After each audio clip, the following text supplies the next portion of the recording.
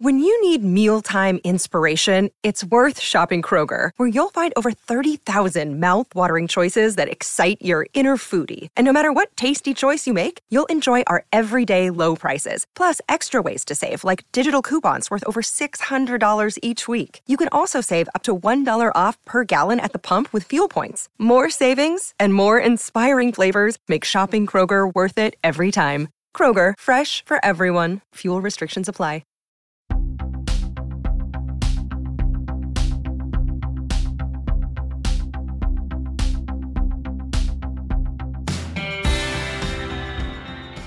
Hello, everybody, and welcome to this week's CHGO Red Stars podcast presented by PointsBet. Use promo code CHGO when you sign up to get 2 risk-free bets up to $2,000. As you guys might have heard, I am not Sandra. Sandra usually does the opening show credit, but I'm Claire. I'm here. I'm hosting this week. Sandra is out of town at a conference that actually many of our fine colleagues are at, but I am joined by a very special guest, Theo Lloyd Hughes.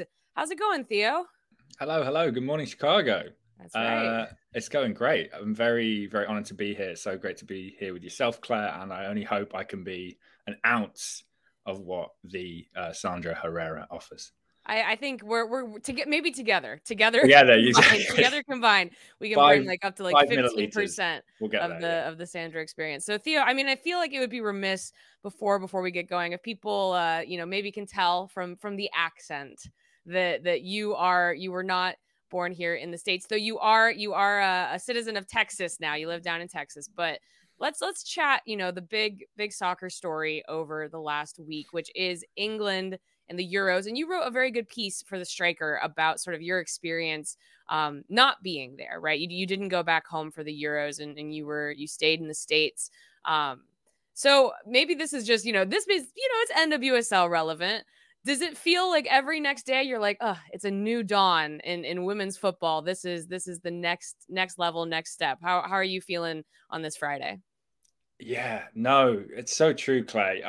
I think there's a lot of pinch me. There's a lot of just sort of how long can it feel this good? How long can you wake up and feel like you're just living in a different world? And some of that is just the realization of what this team uniquely brings, their stories, their achievements, as well as like a little bit of this sort of zeitgeist, what we've all won, which sounds very egocentric. And, I did write that piece and it was from the heart. And I kind of wrestled my editor's wrist and said, hey, this is what I'm feeling. Let's publish it. But it is this interesting thing of like a lot of us are putting our own joy, our own kind of lives on these 23 women who have achieved something so incredible. And I guess what I keep coming back to, and it goes to this thing of you wake up every morning and you're like, how did they do it? Is they just did it in such style. We will probably never see another 8-0 in a Euros, right? Women's, especially against a team with, a Ballon d'Or winner on in the 11. And likewise, that semi-final against Sweden and Russo's goal and stuff like that. I just think there was so much ferocity to that team, which maybe as an American football fan, you're kind of used to a little bit of being that good. And I think what makes the journey so special is that obviously England haven't been that good for that long. So this one really feels like the one. And I know, Meg Linan, who I'm sure, all your listeners know, wrote a really good piece, which I think actually looked a little bit at touchstones on The Athletic of like, there is 99, but there's also the beginning of journeys, like 11.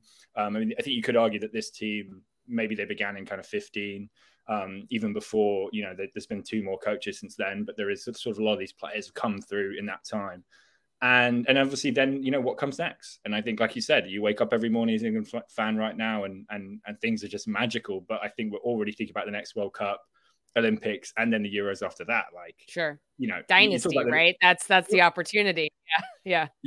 And just the reality that we're going to have back to back summers of women's English football being in the public eye. And I think it's massive, and that might be unprecedented.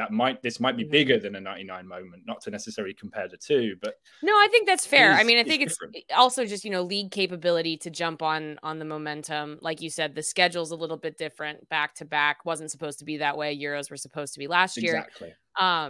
Switching it over to NWSL. This is one question, like 2 more questions about this, and then we'll get Red Star specific. But that's contextual. Yes, of course. Well, so you're an NWSL fan. Maybe you weren't one of the almost 1 million people who watched the game last Sunday in the States.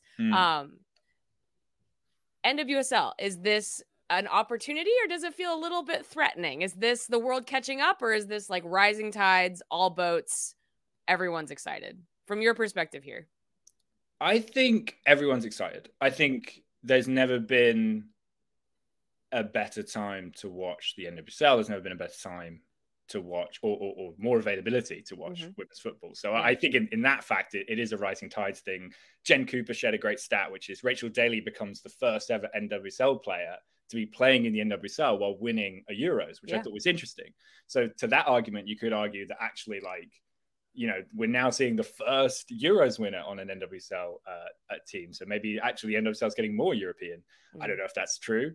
Because I would say the other leagues are probably catching up to where the NWSL has been. Right. But I think there is just a sense that football is getting better across the board, and it doesn't always have to be a competition. I think we're going to see great players from the Euros come over here and vice versa. And I think if anything, great football, great stories, what we saw in England, the emotion, capturing something that big after so long. I think that connects with any football fan, and that connects with the NWSL. I think it'll connect with Central Americans. I think it will connect with people in Southeast Asia. I think, yes, it'll have an effect on the NWSL, but I think it'll have an effect on world football. Yeah. Again, sounds a bit egocentric as an English person to say that, but I think it will. And I think women's leagues are getting better around the world. And yes. I remember watching the tournament, and, sometimes you start to root for the underdog against England, or you're rooting, I liked that Germany team a lot too, but you sit there and you go, ugh, I do think that the sport kind of needs this. It kind of needs this exact thing to happen from an objective perspective. So last question, sort of big picture, because this leads us into the first Chicago game that I want to talk about, because we're going to have to do a little bit of investigating, because Chicago is on a 2-game losing streak. It's their first losing streak of the season. Heard there was a murder. That's right. The undefeated streak was murdered. That's right. No one is allowed to leave the mansion until we find out who the culprit is. And the culprit might be the Houston Dash, perhaps. We'll find out. But for you, watching the Euros, obviously there were a lot of other international tournaments. Copa America Femenina, there was Women's Africa Cup of Nations, there was obviously CONCACAF W. Sandra and I talked about a little bit over the last couple of weeks, some of the challenges, but also great things about the NWSL continuing during that period. For you, pros and cons of playing games, well, attention, maybe national attention, bigger picture is elsewhere. But that momentum does keep going kind of the moment this stuff stops. What do you think, Theo? Is it the balance okay? Do you wish the NWSL would play less? What's your take on that? I think my take, like a lot of things in the NWSL, kind of goes back to sort of, let's talk to the players. What do they want?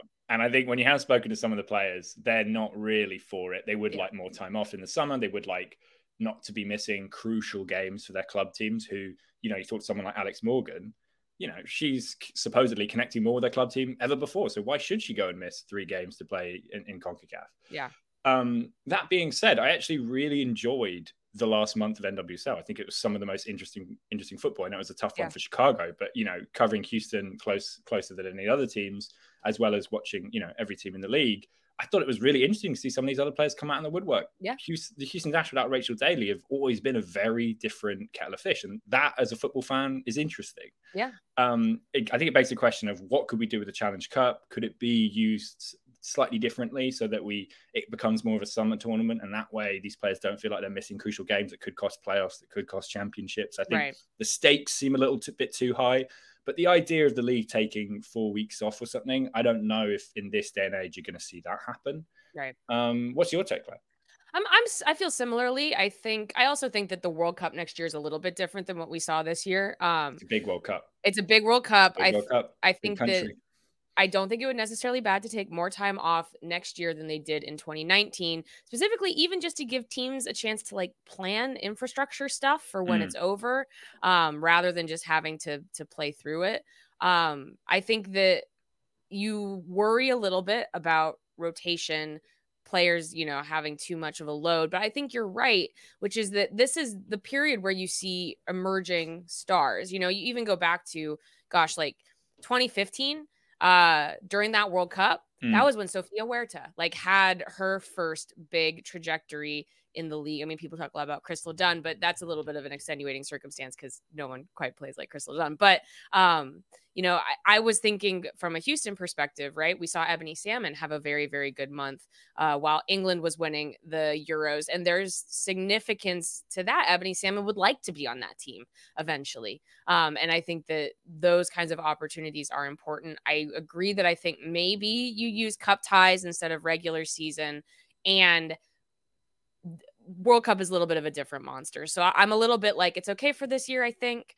Would love to have fresh eyes on it for next year. So let's talk about that Houston game, which Sandra and I talked about it a little bit over the last couple of weeks, but you also watched it closely.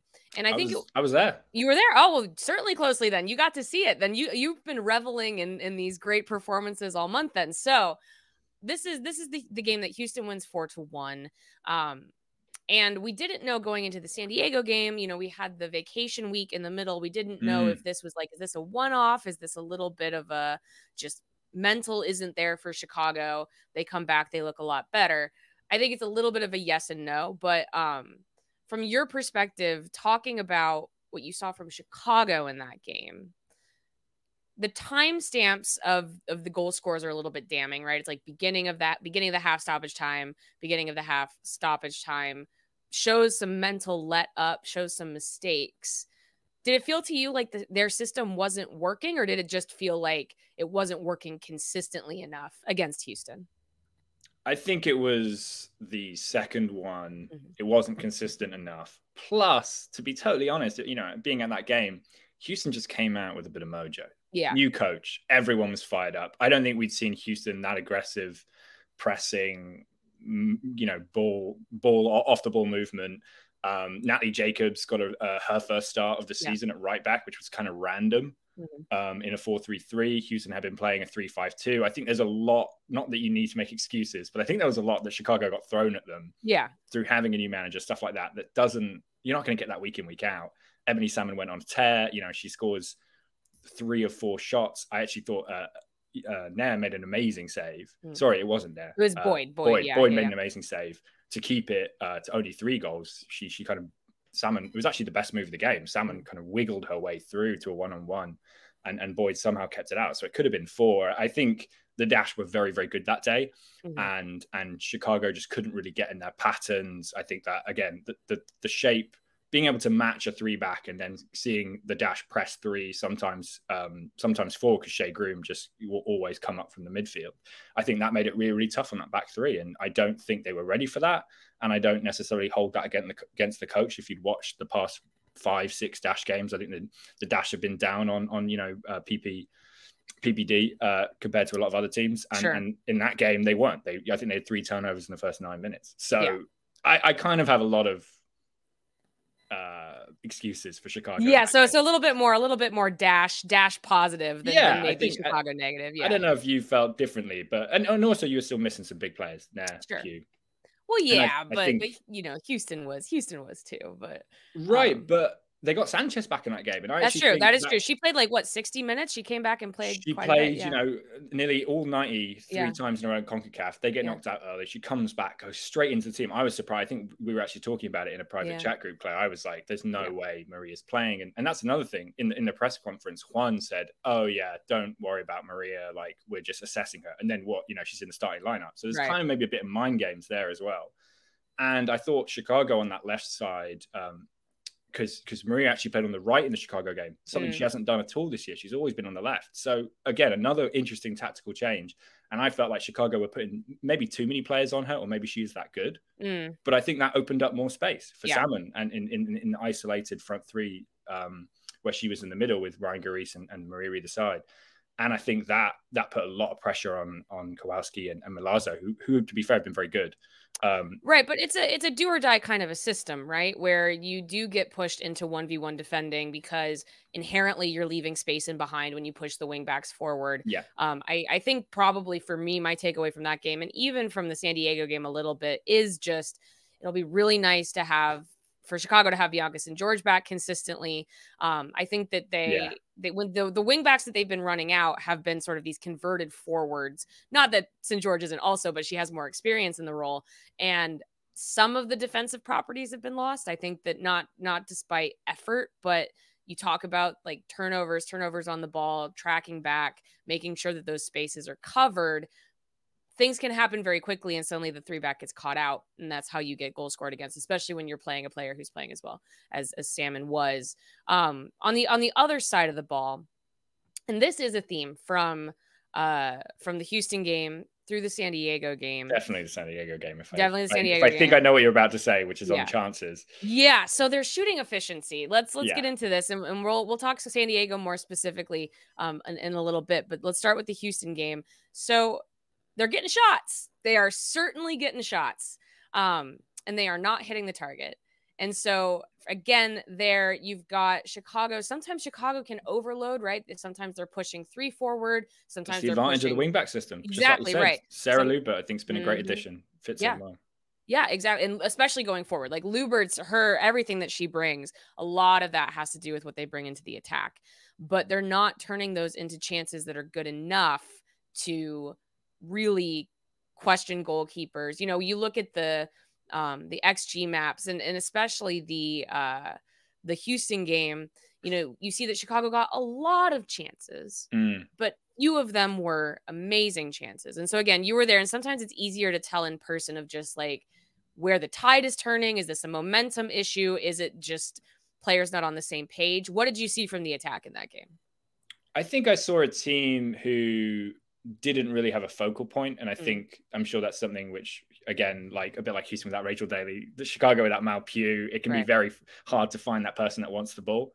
And I think even though they get numbers for it, it doesn't feel like you know exactly who's going to be on the end of the chance. And then if someone gets there, maybe they're not confident, they're not proficient, they're not experienced enough to get it on target or get that high XG chance that I think you're kind of alluding to. Like I said, system-wise, I think, you know, Petrocelli has shown a lot that it can work. The passing numbers, some of the possession numbers are pretty fresh for Red Stars fans to be like, oh, wow, we can have this much of the ball and get this many players forward. What you do when you get there, I think will be the interesting thing. And I think I love Bianca St. George's piece in the Equalizer this week. I know it was done during CONCACAF, but I think that little bit of spice, that little bit of give me the ball energy is what they need. And we saw that at the beginning of the season with St. George. And I think, I don't know, you know, if we want to talk about the Wave game, but probably one of Mal Pugh's most effective line-breaking, penetrating games of the season. And she doesn't really get on the box score. So I think it really starts to create that. Yes, they were creating chances last week. You saw they had the good players getting in the positions, or at least Pugh was kind of maybe handing it off to other people against the Wave, and you're just waiting for that last thing to click. But there are still things to like. It's not quite panic stations.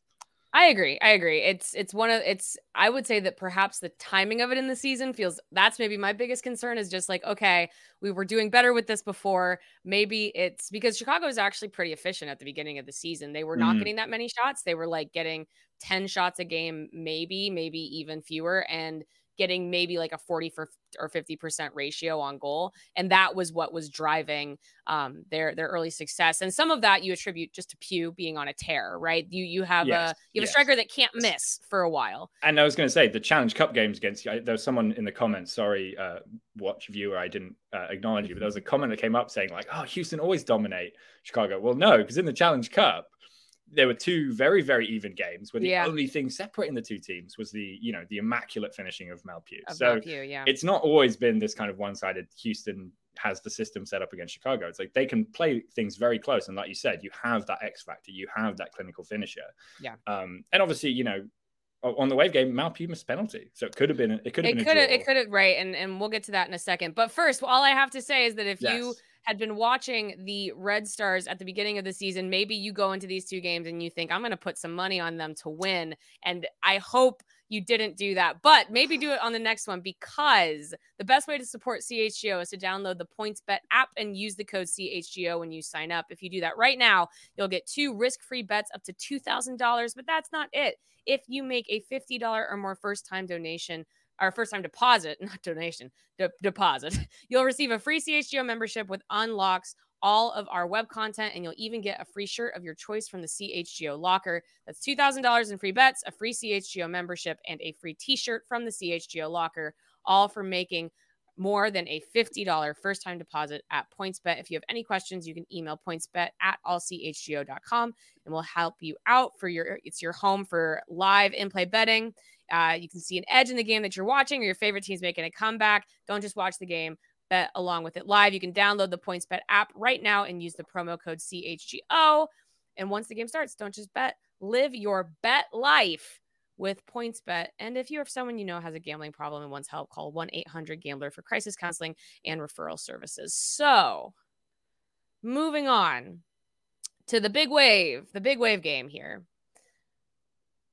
This was better, actually, from Chicago. Yet more painful, maybe. Yes, so that's what makes it harder to watch. That's what makes it harder. Yeah. You play against 10 players for 30 minutes or whatever it was. Now that's also funny to me, because not to get too wave specific, but this was the first time I've gotten to see San Diego live this season, and I want to hear about that. I want to hear about Soldier Field, by the way. Can we? Yeah, so we'll get into carve that out a little bit of time for that. Yeah, maybe that's a good place to start. Is just there was the pomp and the circumstance. There was I thought the game day was great.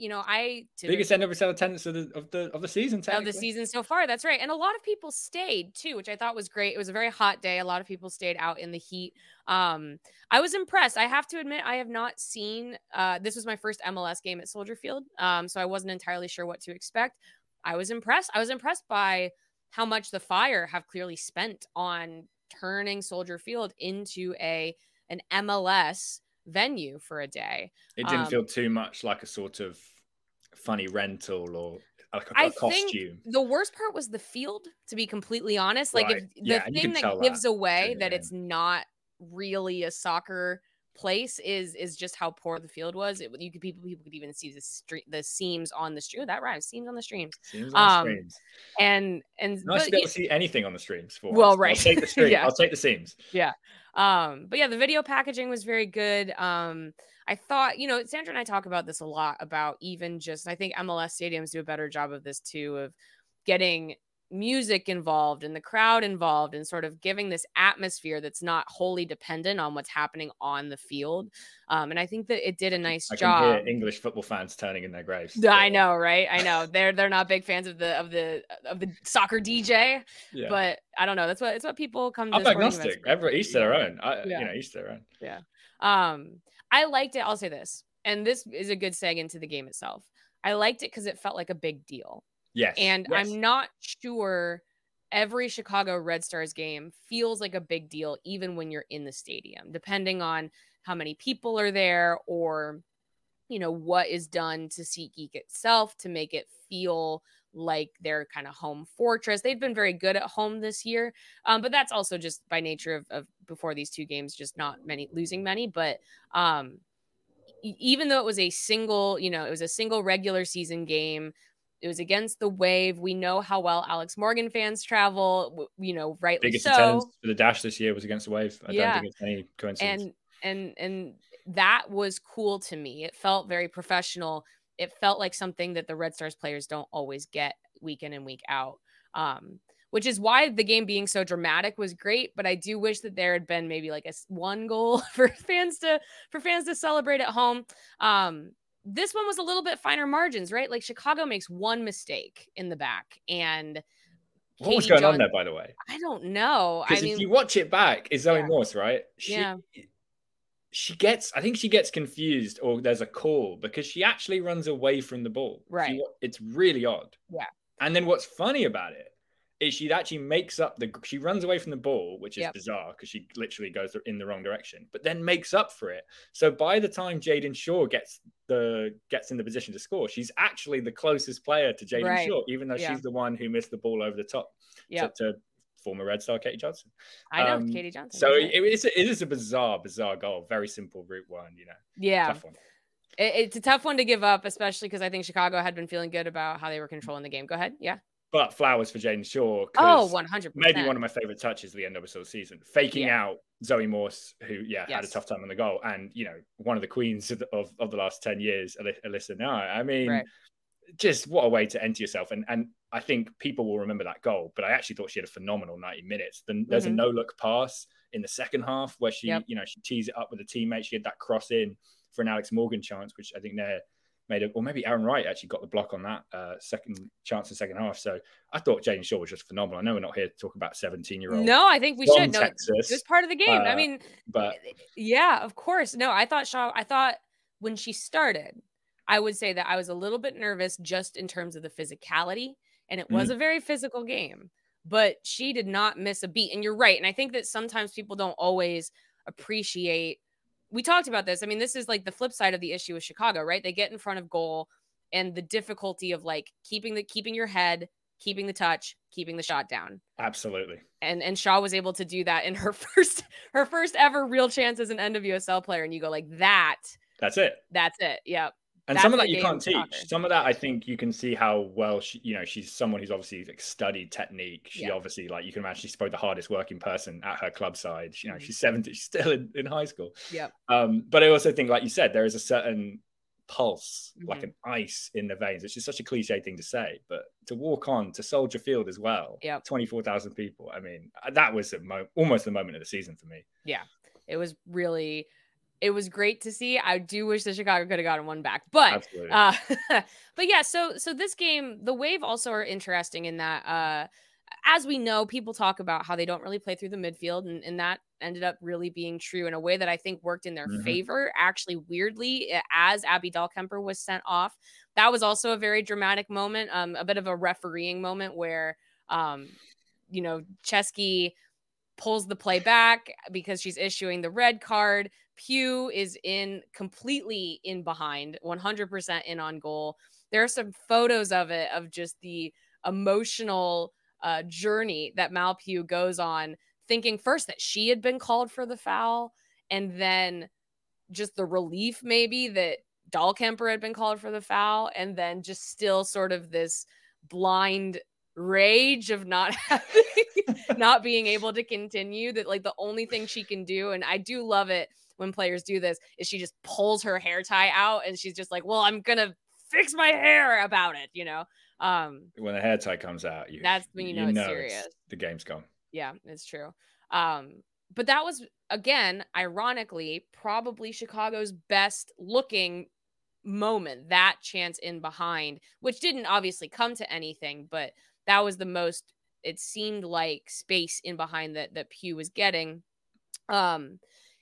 This is another question that I don't really know the answer to. I know some people, so yeah, this is a good comment in the chat, talking about how Pugh needs more people to play off of. And that is actually my question as well, which is, sometimes with Pugh, it can feel where it's like, it's dribble, dribble, dribble, head down, shoot, right? Or, I think San Diego had like 8 or 9 blocked shots in this game, meaning that you had players who were not looking for that great, final pass. It was a lot of just like, I don't care if there's 2 defenders in front of me, I'm going to shoot the ball.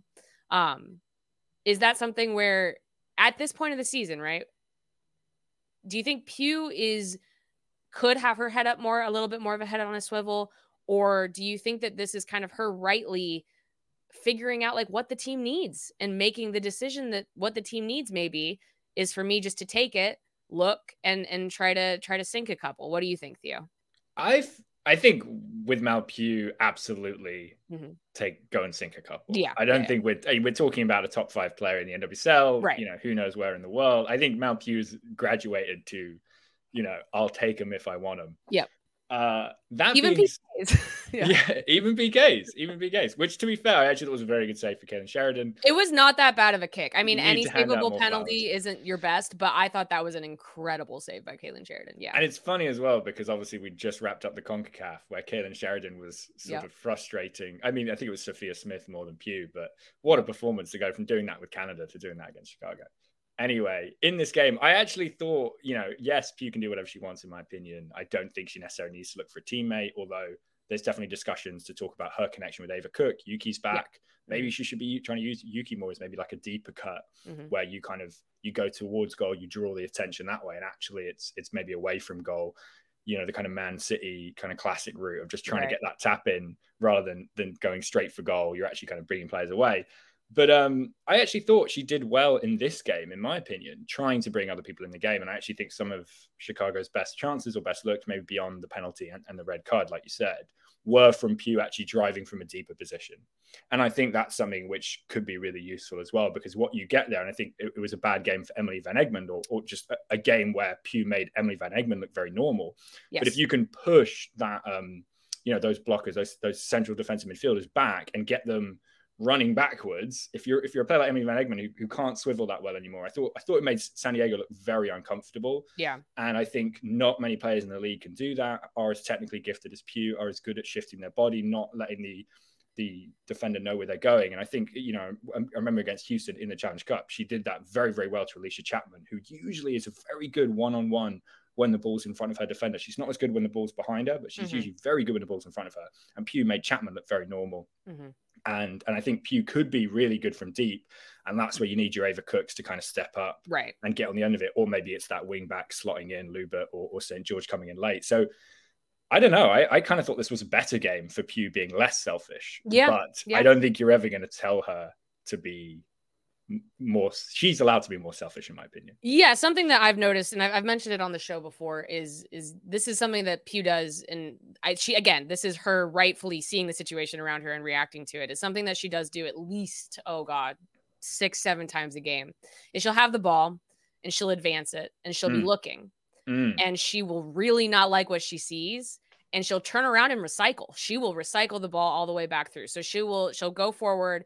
If it's not there, you can actually see kind of the wind come out of her sails. She's trying to accelerate. She pulls back, and she will fully turn around and kick it right back to Vanessa DiBernardo or Danny Colaprico to fully reset possession, which smart possession, right? Don't turn it over. But you're also like, why can she not pass forward, guys? What's happening? Where's the looks? Where are the other switches that she can make? And I think we saw that in this game as well. Though, again, Chicago, maybe this is where Lawrence, we can pull up the pass mapping for the San Diego game on Chicago's side. And here we go. Yeah. So not terrible, really. Like, I think you look at the shape makes sense. They were running through Lubert more than Hill, which Lubert's at this point the more attacking player. I thought Yuki had one of her better games of the whole season, to be honest. Yeah, feels like that connection's still growing, but I agree. Yeah. I thought it was one of the better games. Yeah, and so it's all running through Pugh. They get that focal point back, right? And so a little bit too is maybe just bad luck, and also this element of playing against 10, because San Diego doesn't really play with the midfield. When Dahlkemper came out, they brought Kaylee Reel in, and that was kind of it. The defense reset. So it's not so much that they were missing a defender. It was that they were missing an attacking midfielder. And because they already had that goal ahead, they were fine to sit that out. And I think that Chicago did just get genuinely a little bit unlucky, though. Again, I think their shots on goal was like 21 to either 4 or 6. And I'm not sure which. Yeah, I think it was 21 to 5 or something like that. I think you're right. Yeah, and I think going back to that, playing against 10 players, like, again, Pugh, if you're leaving space behind, is deadly. Pugh is capable of running up even when she's in front of the defender. But when you're playing against 10, they're never going to give you any space. They're going to get deeper and deeper. And 59% possession, obviously the Red Stars end with. It's just a really tricky position to be in. I think looking at that pass map and going back to this idea of where's the ball's going, I would like to see Yuki get a bit more central. And I think, Bernardo and Colaprico, I think, of having very, very good seasons and showing once again, Chicago is sort of a midfield first team to some extent. And then you let Pugh finish it off. But I think you maybe could have a more traditional number 10 linking up with Pugh and giving her someone to shoot off or play the ball behind the line for Pugh. And maybe Ava Cook needs to go and watch some Elise Bennett tape. I think she's been a fantastic forward this year for Kansas City, who doesn't get necessarily the show he plays, but does a really good job of making space for the other forward, by making those runs and kind of almost being like an assisting forward. Right. And I think Ava Cook at the beginning of the season did have a few assists and was kind of getting in a position where she could make space for others. But I really think that's what Pugh needs. She needs someone to be pushing that line forward and kind of making the run Pugh doesn't want to make. Right. And then you can let Pugh finish it. So you either need Yuki as someone who can finish, or you need someone to be taking the run, just busting a gut, working hard, which I think Ava Cook can do. Yeah. And that makes the space for Pugh. I also think that they could probably be subbing Sarah Griffith in a little bit earlier. I think, especially if you're kind of knocking on the door the way they had been. I think Griffith came in like the 70th minute, something like that. And she's a player that can open things up, even just by way of, young, fresh legs. She's got a good sense of movement. And I think that if you're trying to chase a game, maybe that sub needs to happen a little bit faster. And then, with Cook, it seemed like she was focused a lot on being in positions to receive the ball, but not necessarily doing the work prior to that to get into those spaces where it's more of a this is a terrible analogy, but she's like trying to be a post player, like a basketball type post player, where she's like, I'm posted up. I'm ready. I'm here. I'm ready for the ball. But you can't stop there. You have to have that next step. And that's also, true rookie. I think that will come with time. It's an education. Yeah. And that's also, part where the part of the season that they're in is the only thing that gives me a little bit of pause. Cause I'm like, if we're still working this stuff out, it's 2 games. Yeah, I know. Off a 9 unbeaten streak. That's fair. That's fair. I know I'm spoiled. I'm so spoiled. Well, I think it always, whenever, I think I talk to a lot of fans all the time because I'm always very curious. And I feel like a lot of fans in Houston or whatever, or wherever I've been talking to a lot of Gotham fans recently because the Dash played the Gotham last week, and people get very emotional very quickly. Although to be fair, Gotham are actually on a bad run. I would say if you're a Gotham or a Racing Louisville fan, you're allowed to complain. Yes. Everyone else, it's pretty much the NWSL. That's what I say. That's true. It's just impossible to have a really good streak in this league, and that's what makes it so enticing. Chicago is a great example. 9 games unbeaten, and here we are 2 games later and being like, is the system wrong? Does Pew need a partner? Right. And I guess the question I want to ask you, if you've heard any whispers, or if you just want to play kind of predictor or look into your crystal ball, we have 18 days left of the transfer window.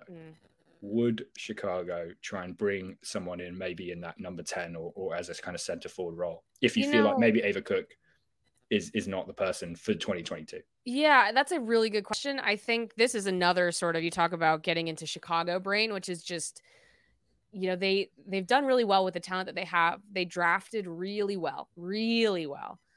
They have not been ambitious in the transfer market at all for about the last calendar year, right? And no really big splash signings. I think they brought Chelsea Dauber in from Australia. Yuki came home, exactly. I think I would be surprised if there was any sort of splashy signings. To be honest, people have been waiting for them to sign another center back just to shore up that 3-back. And we put this in the headline of the show. Arin Wright played in the 3-back against San Diego. And some of that is needing that veteran presence, and she can totally do that. But some of it is just like, you can't run a 3-back with 3 available bodies. That's not going to necessarily work throughout the rest of the season. Who I would like to see is a really good question. The funny thing is actually what I want. Here's what I really want. And this is a very Chicago answer because it doesn't tell me what you want. Doesn't involve going out and getting a player at all. I think things get fixed if Morgan Gautrat can get some playing time. And then she and Colaprico can play in the 6, and then they can just re-sign Vanessa DiBernardo as the 10 again. And so you have that player. That's where, get closer to goal, I think. That's a great point. And that's also like something I love sometimes about good teams or good players. And Gautrat is a great example where you really kind of realize how good they are when they go away. Yeah. And then you realize how much, if you're a 6 that can do a lot of work on your own, you actually let those other players attack more. And like you said, that's where you get those numbers in the box. It's where you get a more experienced player being able to finish off those chances. Yeah. And I think that's a great point. I think in the Dash kind of cosmos, when Sophie Schmidt goes away, I think it's the same thing for them. Yeah. I think she is just an elite number 6 and has had a really amazing year. Yeah.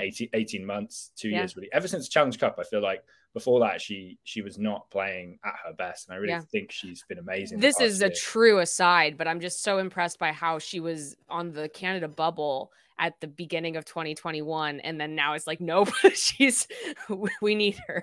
I mean, it's a competitive group. You think about Grosso and Fleming, not necessarily 6s, but 8s. And, it's going to be an interesting thing, that Canada team going into next year's World Cup. But I think Schmidt, both for the national team and for Houston, has really, you when she goes away, you're like, oh, that's what makes Schmidt a really good number 6. Yeah. And this is a good seg to we'll talk about the Gotham game coming up this weekend because they do have a chance to right the ship. Oh, Pew and vibes. Pew and vibes. That's the analysis from Nate. Harsh on Tatum, who's having kind of a borderline team of the year. Yeah, that's true. Season. That's true. I know. We need to give Tatum some love. She hasn't had a good couple of weeks, in the but chat. I'm a big fan. I was gonna say they've got vibes. I would say they've got vibes in every position. You go back goal all the way through. It's like they've got 4 vibes players, not just one.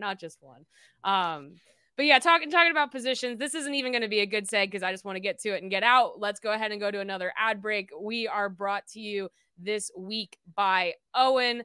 Only what you need, OWYN. It is a 100% plant-based protein shake that gives you nutrition that works as hard as you do. All of their products are free of artificial ingredients, allergen-friendly, no gluten or dairy, easily digestible. You know, Sandra and I have been joking a lot over the last couple of weeks about how like we felt like we needed some Owen during this international period, just something you can grab and go. Theo, I know you're about to be a first-time dad. Maybe this is the kind of thing that you need. Just Load to, like, me up, who's Owen, got time for meals? You just need to grab some Owen and go. Owen and CHGO have partnered up to give you an awesome offer. You can get 20% off your first purchase at liveowen.com. That's LIVEOWYN.com with the code CHGO20. Check it out. Hit Owen up. Fuel your day. Speaking of a team that might need a little bit of Hey, Claire, before we jump into the Gotham match, I just wanted to bring up this. We got a super chat a little earlier. Okay. $9.99. Thank you, Jake Flanagan. He says, here's for the Red Stars. Stacking W's over the final 9 regular season matches. That's right. Great show. And then Thank you, Jake. Yeah, 100%. Thank you, Jake. Jake, you are stacking W's. You're stacking dubs right now, my dude. Absolutely. And I just wanted to show off the tailgate pic of you guys. Oh, yeah, there we are. That's right. It was match. fun. This was so warm. I had just walked up and it was so sweaty. But yes, I was so happy to be there. Tactical. Yeah. Yeah, very tactical. Yep. But yeah, no, the tailgate was great. CHGO held our Fire Red Stars tailgate. A lot of tailgating going on in a way that felt really community focused and in a way that, again, you don't always necessarily get out in Bridgeview. So yeah, I had a great time. I had a better time than I thought I was going to. I'll be completely honest. I had really enjoyed it.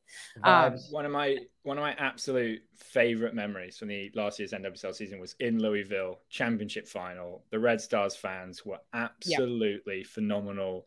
The tailgate was exceptional. The vibes were immaculate.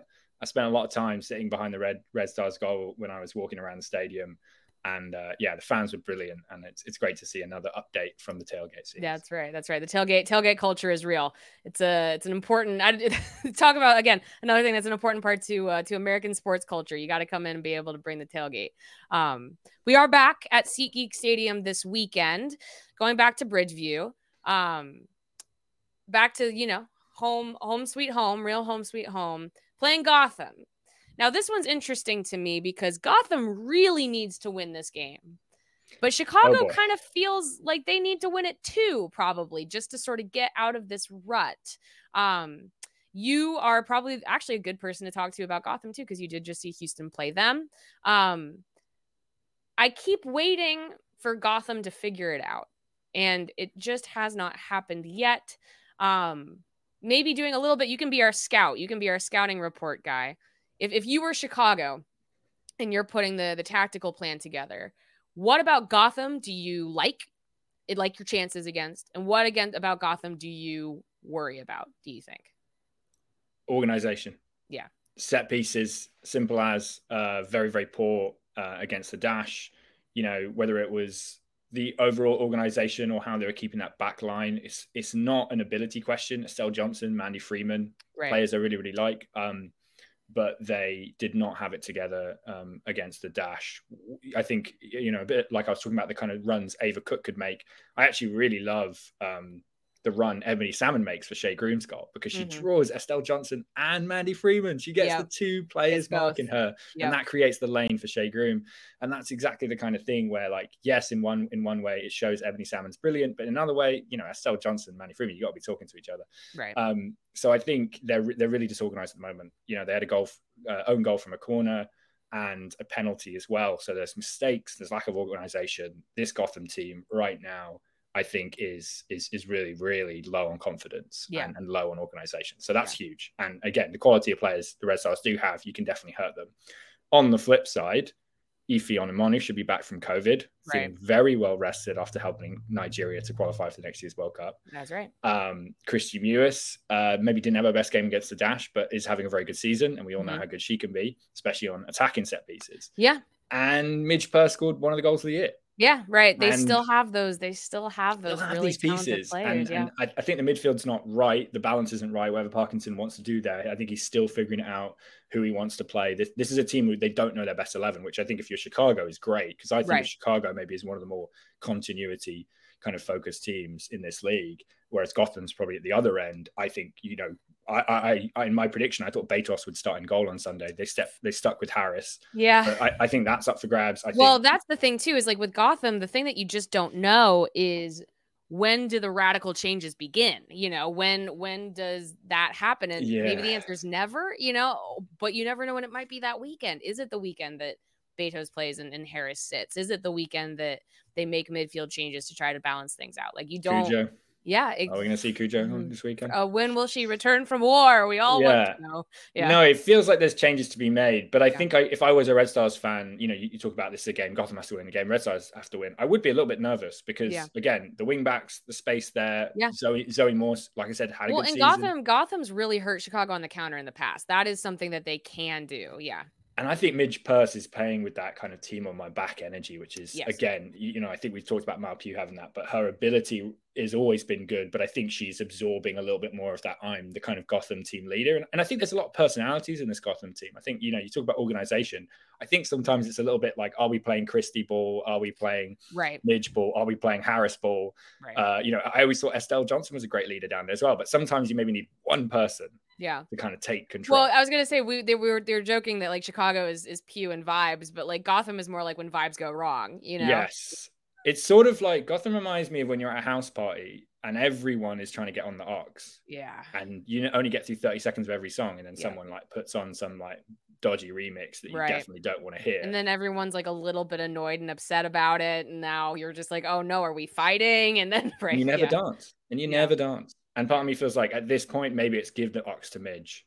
Yeah. I agree. And so, I would worry that, even if St. George is back in, there's going to be a lot of space on those wings. And I could see Midge Purse really having a good game. And if he's one of my favorite forwards in this league, although it will be interesting to see how she goes against a back three, because that maybe the numbers advantage will be something she's not used to.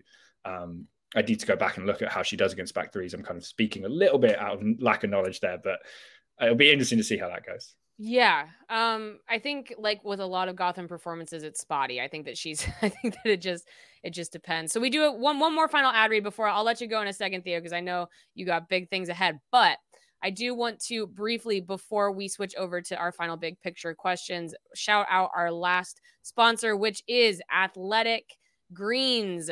Again, we're getting healthy. We're getting our 75 high quality vitamins, minerals, whole food source, superfoods, probiotics, and adaptogens to help you start your day right. This special blend of ingredients supports your gut health, your nervous system, your immune system, your energy, recovery, focus, and even aging.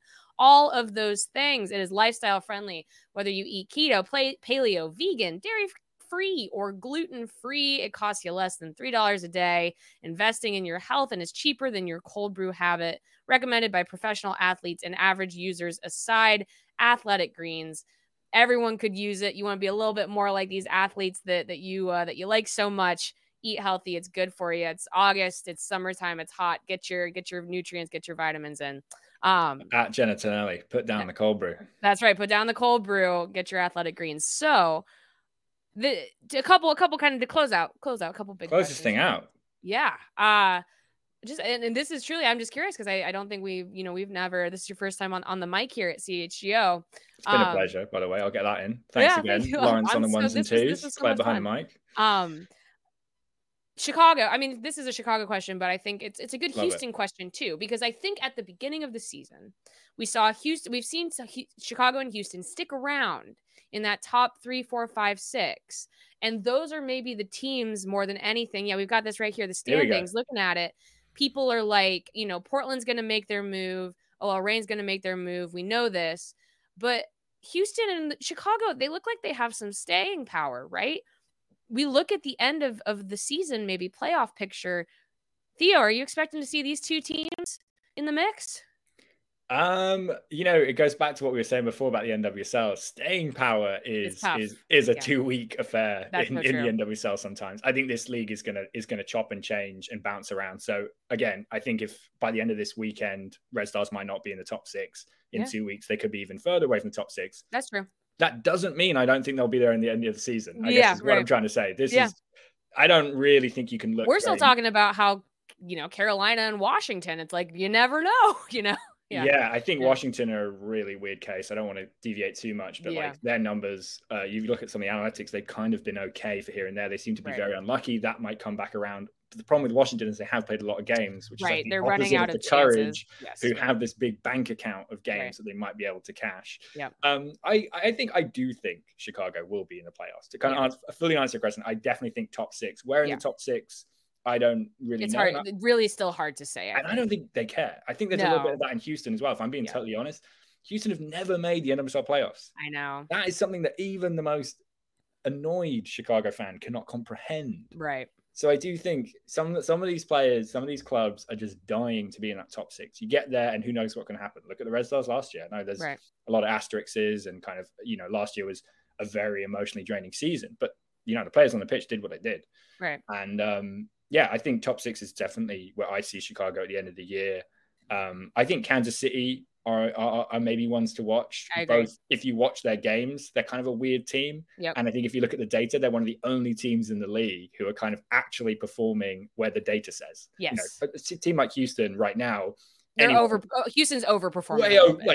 Overperforming to a degree, which I would have to go back and look. But I almost feel like we've never seen a team overperform like Houston right now. Yeah. And it doesn't mean I don't think it doesn't mean what am I trying to say? That doesn't mean I think Houston is going to crash and burn. Right. But we'll probably see a little bit of a drop off. But Kansas are kind of the team who are actually performing as well as they are, albeit France is having, I would say, an MVP or at least goalie of the year season. Agreed. So can she keep up those levels? She's one of the best. Why not? Yeah. But I think, Kansas are going to push Chicago really hard for that 6. Houston are going to push Chicago really hard for that 6. I do see them probably both making it, maybe at 5 and 6, but I think it's going to be really. But really I think you're right. I think Chicago. They talk about wanting to make top 4. They were very proud of making top 4 last year, despite the issues that they had. But no, Chicago's hurt. They've got a lot of absences. They had a lot of turnover in the offseason, and they're very young. And so I think for them, playoffs is a huge win. So last note I want to end on here is I wrote about this week, and we saw a big Chicago Red Stars departure. We don't want to miss this. Alyssa Motts, who has been with the team since the very beginning. She even played with Chicago in the WPSL Elite before the NWSL even existed. Pull one out. I know. And she's someone that, and I think the piece is unlocked. So go check it out on allchgo.com. I read it, so it must be unlocked. Yeah, it must be unlocked. So if you want to read Alyssa Motts' story, this is you exposing yourself. You don't subscribe? No. So she's a player that her locker room presence has been very important to the team, and even more so perhaps in the last couple of years when she's been dealing with some on the field very serious injuries and some off the field personal adversity, as well as just being a through line for a team that doesn't have that many anymore.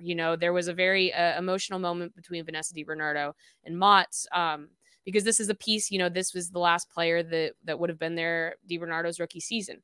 Not that Color-Pico came in the year after that. We saw Gautrat come in 4 or 5 years ago, but some of those pieces, those historic Red Stars that have been around forever, were nearing the end here for a couple of them. But Theo, all I want you to tell me is just like why it's so great that she's moving down to the great state of Texas to be assistant coach at Texas A&M. Give the pitch. Well, she's returning home. She went to A&M, and I think, I think your piece does a really great job of kind of looking at the scope of women's football. It feels like a nice bookend because we started talking a little bit about England, and maybe we didn't talk as much about the legacy of a player like Jill Scott, who is sort of Mountsian. Am I saying that right? Yeah. Mountsian? Motzian, yeah, Motzian. Right. These are players who experienced the game at a very, very different way to it is now. Yeah. And I think for her to leave with the Soldier Field game was kind of beautiful, and you put that very eloquently in your piece. And I love the way, DiBernardo is supposedly someone who doesn't show much emotion, and here she was. The straw that broke the emotional camel's back was Mounts. But yeah, I think A&M is. I think people forget because it's in the SEC and it's in Texas, which has not been a traditionally strong NCAA kind of state, or even a strong women's soccer state. I think it's for a different podcast, but I think we're about to see a wave of the youth about Jaden Shaw, right? Exploding. It's like, I think Mount's going back to A&M, which has kind of been the best school in that state, although they're being pushed very hard right now by TCU and my alumni, my alma mater, Texas Longhorns. I do think A&M have been, by far ahead the best school, and she played under the current coach G. Guerreri. So she's going back to kind of create the next generation of Alyssa Mounces, and I think when you're a player who's seen what she's done and experienced the type of success, heartache, those back-to-back ACL injuries, and brutal. Also, like you said, playing in these leagues and this legacy of where women's football kind of is in the United States right now, I think it's an awesome position. Amy Rodriguez kind of did something similar with arguably less fanfare than Mounts. Right, I know. Bizarre. At least Mott's got like a nice framed jersey and I don't know what happened with Amy Rodriguez. We're gonna have to eventually double back to that and just force. Can we get her a Carly Lloyd tour? I will personally fund an Amy Rodriguez Carly Lloyd-esque tour. But yeah, I think it's huge, and A&M is in a bit of a state of transition. If you want a bit of kind of on the ground NCAA soccer chat, they had their they didn't make the tournament for the first time in I think 13-15 years last year. Saw a lot of young players come in and get minutes and not reach the heights that program is used to. Players like sorry, my brain's gone. The Venezuelan Texan. Who am I thinking of? Barbara. Who are you thinking of? She's phenomenal. She's absolutely phenomenal, but my brain has gone down. She plays for Rayadas, but she's from Houston, actually. She grew up in Houston, a few miles away from the Dash Stadium. Forgive me, listener, for not remembering it. Anyway, she left A&M after her sophomore year to go and play pro in Liga MX Femenil. She plays for Venezuela. She's a phenomenal player. And so there's a bit of tension there where these young players have come in. They obviously recruit very well, one of the best recruiters in the state, but they haven't lived up to their expectations. So I think it's a really cool time for Mounts to come in and maybe show a bit of veteran leadership. Obviously, the head coach has been there for a long time. Yeah. And, they have all the chance in the world of being very, very successful this year. And I really look forward to watching her as a kind of blossom as a coach. I think it's a really great spot for her to be in. Agreed. Love to see it. Sad to see it. Olivieri is who we're there looking you for. go. Barbara Olivieri. Oh my God. I got on the Google. On the keys. I was like, Venezuelan, really apologize Texan, Barbara, and it came up right away. You got it. I have spoken to Barbara. I have reported on her A&M. I reported on her going to Rayadas. I'm a huge fan. Of course, that's big. That's big. We've been talking for an hour, brain. It happens. I know. I was like, honestly, name to watch. Barbara Olivieri, phenomenal. She scored a sensational free kick winner against Argentina in the under-20 Copa America Femenina. One to watch. Well, that is the perfect way to close it. Thank you so much, Theo, for joining me. This was great. I didn't even realize what a perfect scout you were going to be for some of the opponents coming up for Chicago this week. But this worked out. Kind of worked out. Gotham, Houston, Texas A&M. Just kind of all my favorite places. So here's the Chicago figuring it out. They've got all the pieces. They're not trying to add more misery to Gotham FC, but I think Chicago fans want them to close this one out. Thanks, everybody, for listening. This has been CHGO Red Stars. We'll catch up with you next week, hopefully talking about a Red Stars dub.